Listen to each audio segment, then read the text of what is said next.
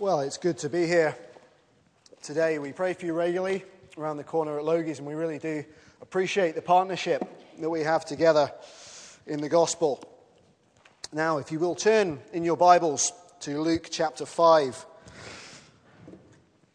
Our passage this morning is the first 11 verses of Luke chapter 5. Page 1032 in my Bible. That might not be any use to you. Though, in fact, if you're using one of the church Bibles, I think page numbers are the same. Luke chapter 5, the heading in the NIV there is the calling of the first disciples.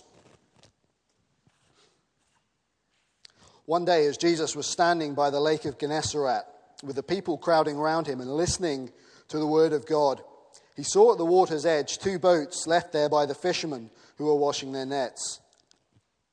He got into one of the boats, the one belonging to Simon, and asked him to put out a little from the shore. Then he sat down and taught the people from the boat. When he had finished speaking, he said to Simon, "Put it out into deep water and let down the nets for a catch." Simon answered, "Master, we've worked hard all night and haven't caught anything. But because you say so, I will let down the nets." When they had done so, they caught such a large number of fish that their nets began to break. So they signaled to their partners in the other boat to come and help them, and they came and filled both boats so full that they began to sink. When Simon Peter saw this, he fell at Jesus' knees and said, "Go away from me, Lord, I am a sinful man." For he and all his companions were astonished at the catch of fish they had taken, and so were James and John, the sons of Zebedee, Simon's partners.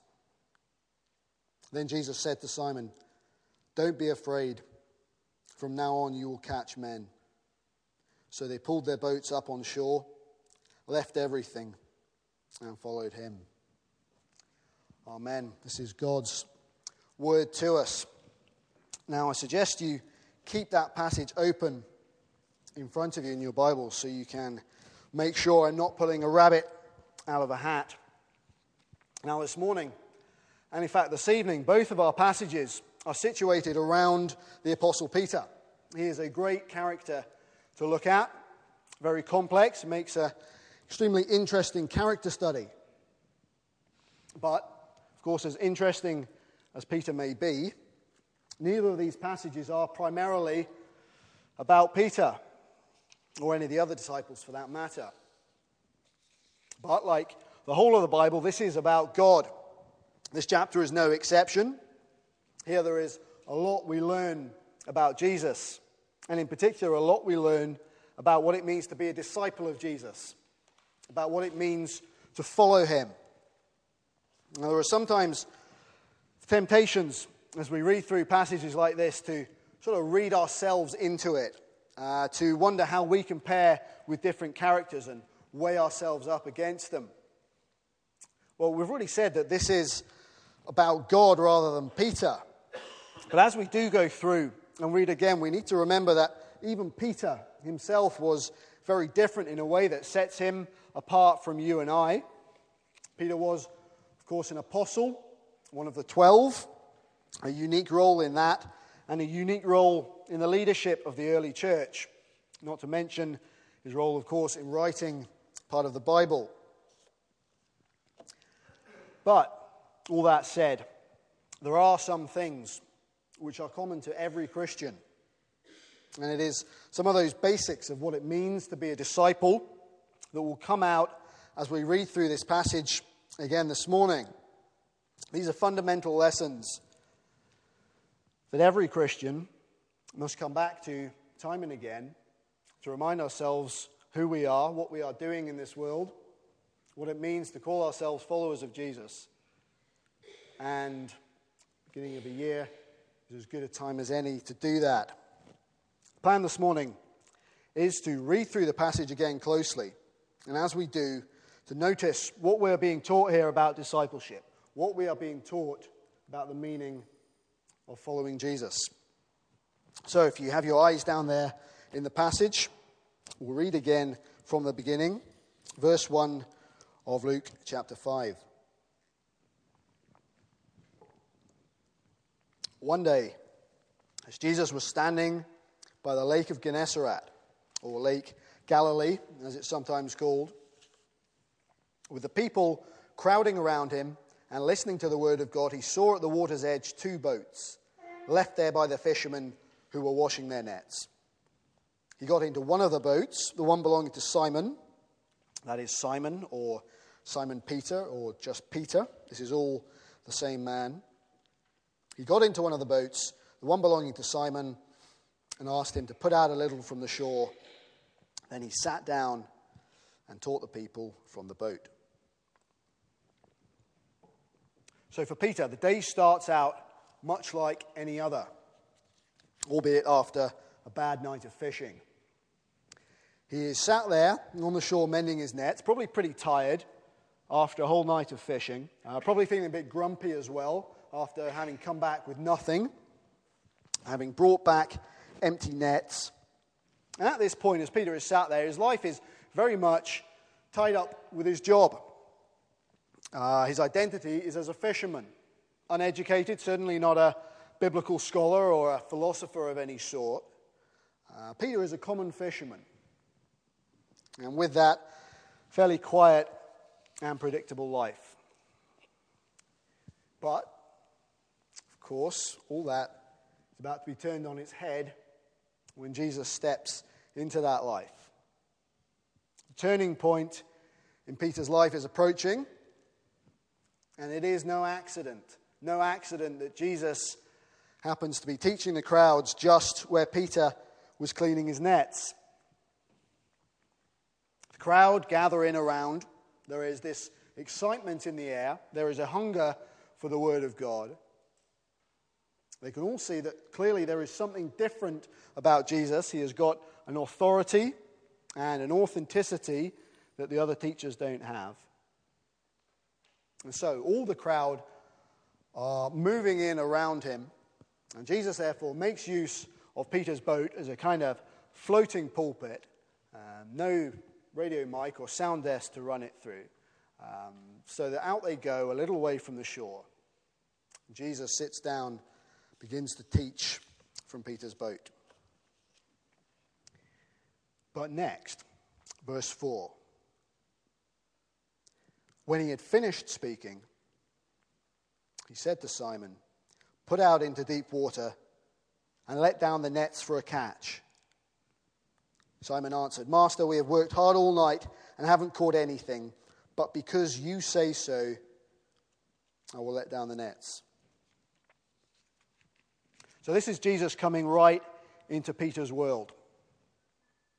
Not just the Sunday service, or it's the Saturday service as it would have been, but right into Peter's life, into his everyday life. Peter is this professional fisherman. He knows the lake like the back of his hand. Fishing is what he knows. He's been out there all night when the water's cool, and even then hasn't been able to catch a thing. Here Peter is on his own patch, in his own boat, in his area of expertise. And so for Jesus to then come along and tell him to go back out and let down those nets in the deep water is, to say the least, a strange request as far as Peter's concerned. But because you say so, Jesus, I will do it. Because you say so, Jesus, I will do it. This is the beginning of faith. Peter has got some way to go yet, of course. But what a wonderful thing to be able to say. My past experience tells me that this isn't going to work. But because you say so, Jesus, I'll do it. What's the alternative? I suppose saying, my past experience tells me this isn't going to work, and even though you say so, Jesus, I won't do it. Now, I doubt any of us would ever actually say it like that. But we can become very good at reasoning ourselves out of God's commands. And Peter does start to do that a bit. He gets his word in that they've worked hard all night and haven't caught anything. But he doesn't let that stop him. Let me ask you this. What is going to hold you back in your walk with the Lord? Well, for one, stopping short at our own reasoning and not trusting him. You know how the old hymn goes? I don't know if you sing it here. Trust and obey, because there's no other way to be happy in Jesus than to trust and obey. Now, it's true. Don't know about you, but I can keep inventing excuses until the cows come home. Endless excuses about why I've got some legitimate reason to not obey the Lord in this particular circumstance. How does it go? Jesus, it's all well and good making demands on my life. Nice ideas in theory, but this is the real world. I don't know, maybe if you knew the people that I have to deal with, Jesus, if you knew what it was like in my staff room, I don't know. It'll sound different for each of us, and of course, by definition, there will be different commands from God that will sit easier with us than others. But it is the response which is effectively saying, when you boil it down, Jesus, I know better than you on this one. Contrast that with Peter's obedience here. Because you say so, Jesus, I will do it. That's my reason. It's not because I can see it all perfectly, I've got everything figured out, but because you say so. Simple faith. It is simple trust, but of course it's not faith against reason, not at all. Even in these early stages, Peter's faith is based upon the recognition that there is more to Jesus than just being a good teacher. And so he obeys him. And what happens next changes Peter's life forever. Verse 6. When they had done so, they caught such a large number of fish that their nets began to break. So they signaled to their partners in the other boat to come and help them. And they came and filled both boats so full that they began to sink.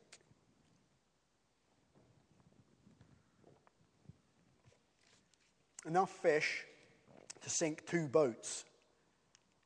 Can you picture in your mind what that would have looked like? Enough fish to sink 2 boats. You don't just get a catch of fish like that. Peter and the other fishermen knew that only too well. That without doubt this wasn't luck. He didn't just happen to put the net over the boat at the right time and, hey, what are the chances? The biggest catch they've ever seen just happens to come swimming into their nets. Not at all. Peter sees this catch of fish and he understands what this shows about Jesus. And it hits him hard. Verse 8. When Simon Peter saw this, he fell at Jesus' knees and said, "Go away from me, Lord. I am a sinful man." Peter sees this catch of fish and it overwhelms him. There's more to Jesus than he previously reckoned on.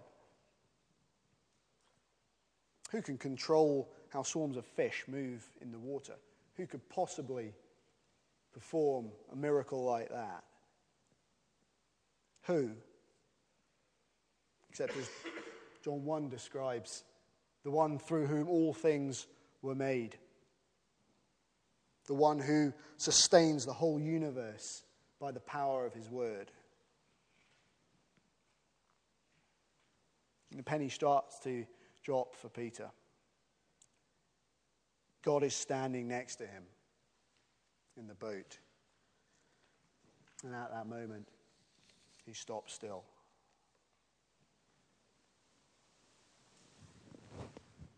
Let me ask you this fairly personal question. But how do you relate to Peter's reaction there? Because it will tell you a lot about where you stand with God. Can you relate to that feeling before God? He says, "Go away from me, Lord. I'm a sinful man." Do you know what that's like? Can you relate to that feeling? I hope you can. Because there's a line of thought that goes, yes, I can see what he means. Maybe Peter was a sinful man, and maybe I'm not perfect either. But hey, nobody's perfect, are they? In fact, I'm doing a lot better than most. I can even give you a long list of people who are far more sinful than I am. As soon as our thoughts ever start to go down that line, then alarm bells should ring. None of us have any standing before God. None of us have any right to be in the presence of the Holy One. Peter is well aware that he has no business at all to be in the presence of such holiness. "Go away from me, Lord," he says. "I'm a sinful man."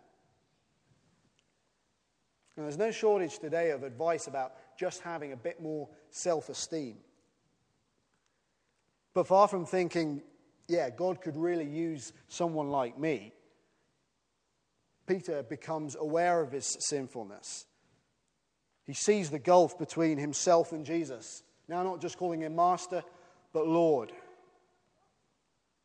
As well as seeing Jesus in a different way, he's also now seeing himself in a different way, because he's seeing himself in relation to Jesus.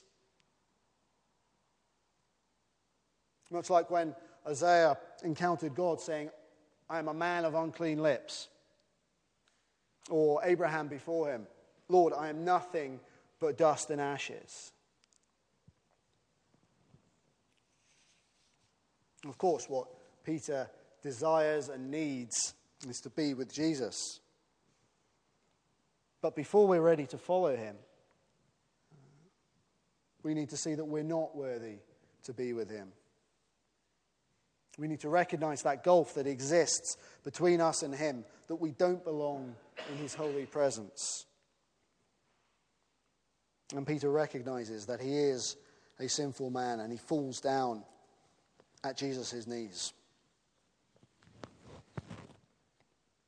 Next, as we read on in verse 9, if you're following along, verse 9. "For he and all his companions were astonished at the catch of fish that they had taken. And so were James and John, the sons of Zebedee, Simon's partners. Then Jesus said to Simon, 'Don't be afraid. From now on you will catch men.'"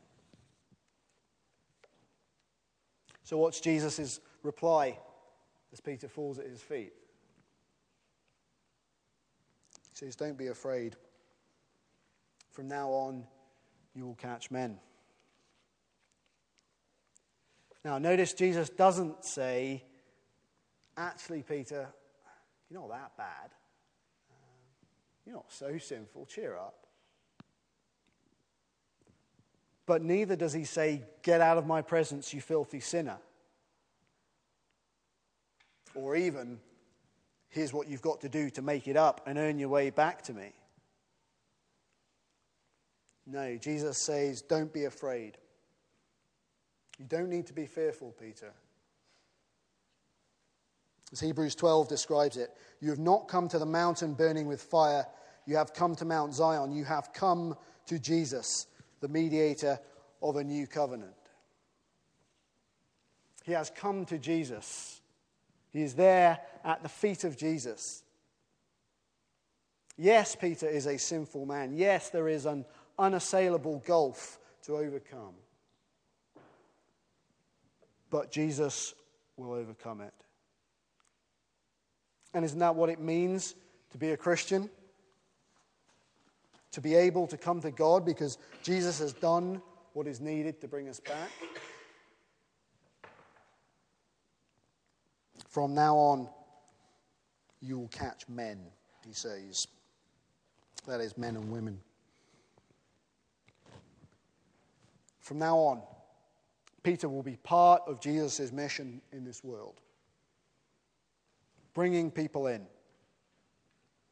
being part of Jesus' rescue mission to sinners like Peter, to sinners like you and me. Bringing them home to God. Peter, he's saying, is going to be part of this work, as will every Christian in some way, by definition. Now let me ask you another question. Why do you think Jesus can be so sure that Peter is going to be this fisher of men? How can Jesus be so sure?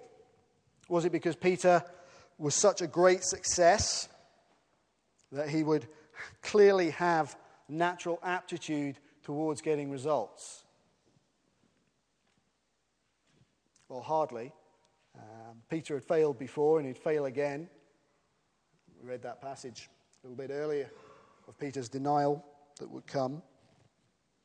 Jesus knew all of that and he called him just the same. Jesus knew what he was doing. And that's because being part of Jesus' mission means being a partner in his work. His work, not ours. We point people to Jesus, the one who is the real catcher. So that later on when we come to the passage in Acts that in fact we'll be looking at this evening, where Peter is there preaching on the day of Pentecost and 3,000 come to faith all in one day. Enormous numbers. Numbers really of the kind of this catch of fish here.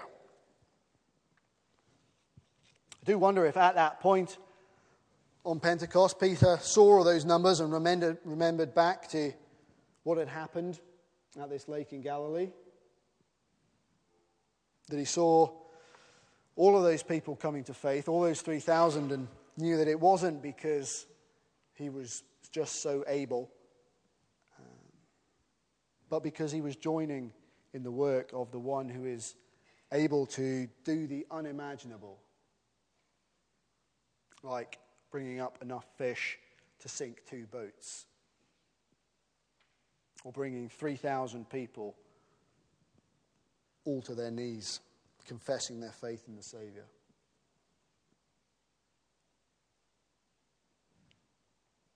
Peter's right to say that he is a sinful man. But it is for sinners that Jesus has come, and then he sends us back out to tell others.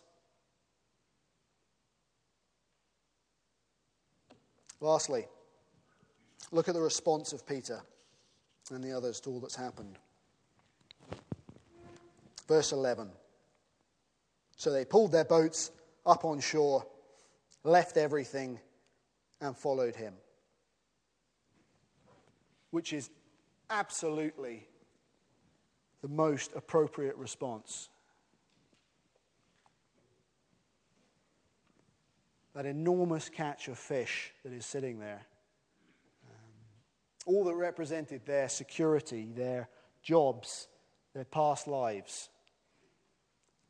The biggest catch they have ever seen. But they leave it all behind.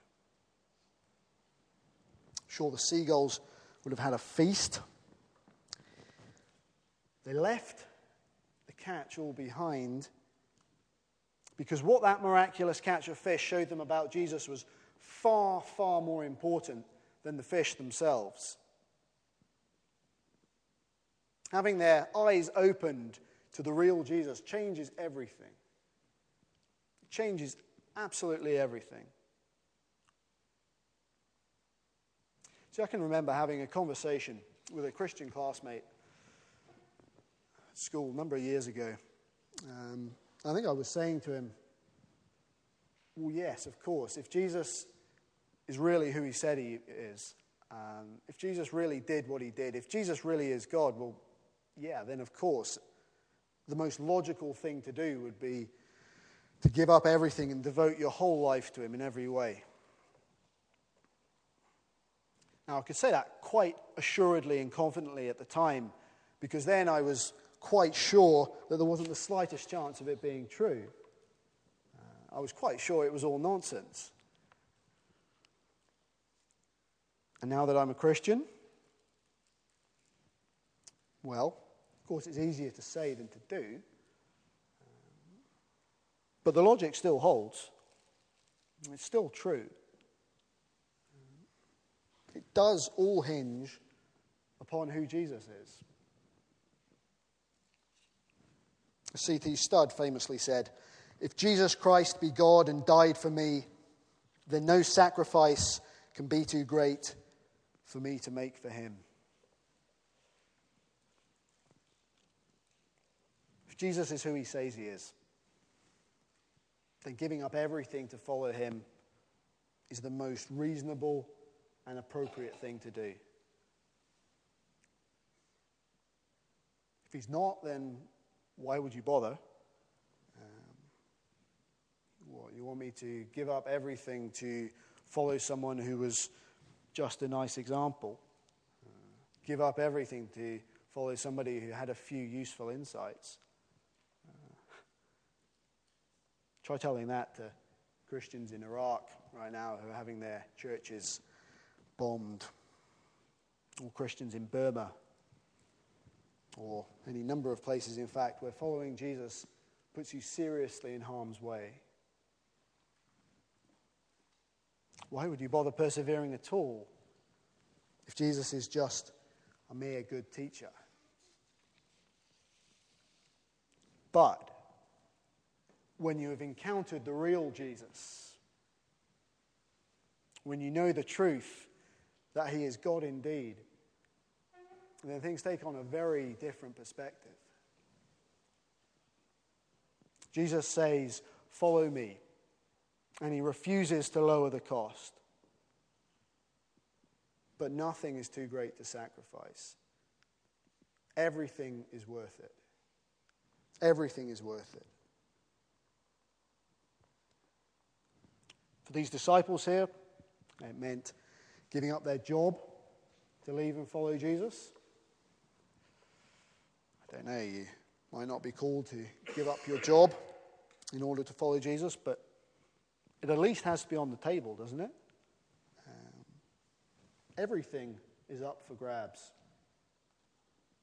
Jesus makes demands upon every and any part of your life. And so we must ask ourselves the question, what wouldn't I be prepared to give up for the sake of following Jesus? What wouldn't I be prepared to give up? Where would I draw the line? Not that, Jesus. That's where it gets uncomfortable. That's where we start to root out our idols.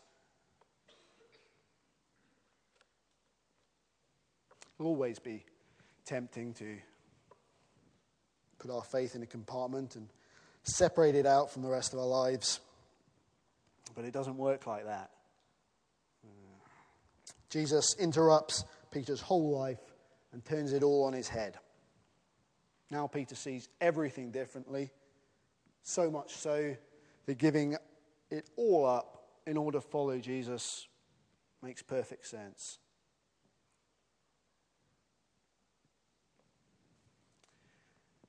So, in these early stages of Peter's walk with Jesus, we're beginning to see some of the key features of what it means to be a disciple. Some of the key features of what it means to follow Jesus. There is the obedience. Don't say it, Lord, but because you say so. There is the recognition of sinfulness, knowing that you don't deserve to be one of God's people. There is the calling, realizing that being a follower of Jesus is not a private thing, but that it means being part of his gospel mission in this world. And then there is the response. The active and purposeful decision that you have to make that there is nothing more important than following Jesus. Now, it's not to say that that list is exhaustive, or that Peter now has everything sorted. There are hard lessons to learn and relearn. For some people it hits suddenly, for some it's a more gradual process.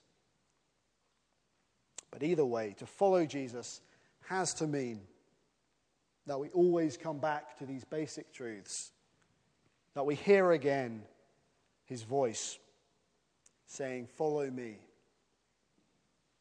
and that we trust him that he will lead us home.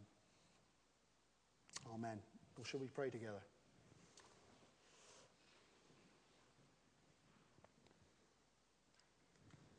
Our Lord and God, we thank you that you come to us, that you speak to us, that you show us what you are like. Most of all in Jesus, the exact representation of your being. Our Father, how we thank you that you do not leave us to wander in the darkness, but that you have sent your Son. We pray you give us eyes that would be wide open to see yourself, that we would see the truth, that we would hear your voice and we would obey, that we would know that we do not belong to be with you, that we are by nature sinners, that we cannot do anything to work our way back, but that you have done that for us in Jesus. We pray we would trust in that truth of the gospel, that he is the propitiation for our sins, that he has done everything necessary that we may have the right to be called sons of God, adopted into your family. Lord, what wonderful privilege these are. And we pray that as we thank you and praise you for them, we would also hear your call to be part of your gospel mission in this world. That we would be prepared, whatever the cost, as you call us to others who need to hear this life-giving gospel truth.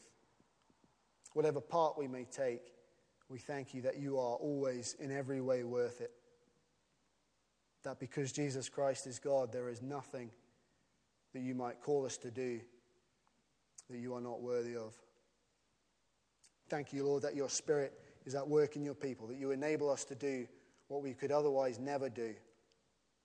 Help us to trust in that ability, in that power, in that strength that you give us through your Spirit, and help us to respond in obedience and worship and love. We ask you all these things in the name of our Lord and Savior, Jesus Christ.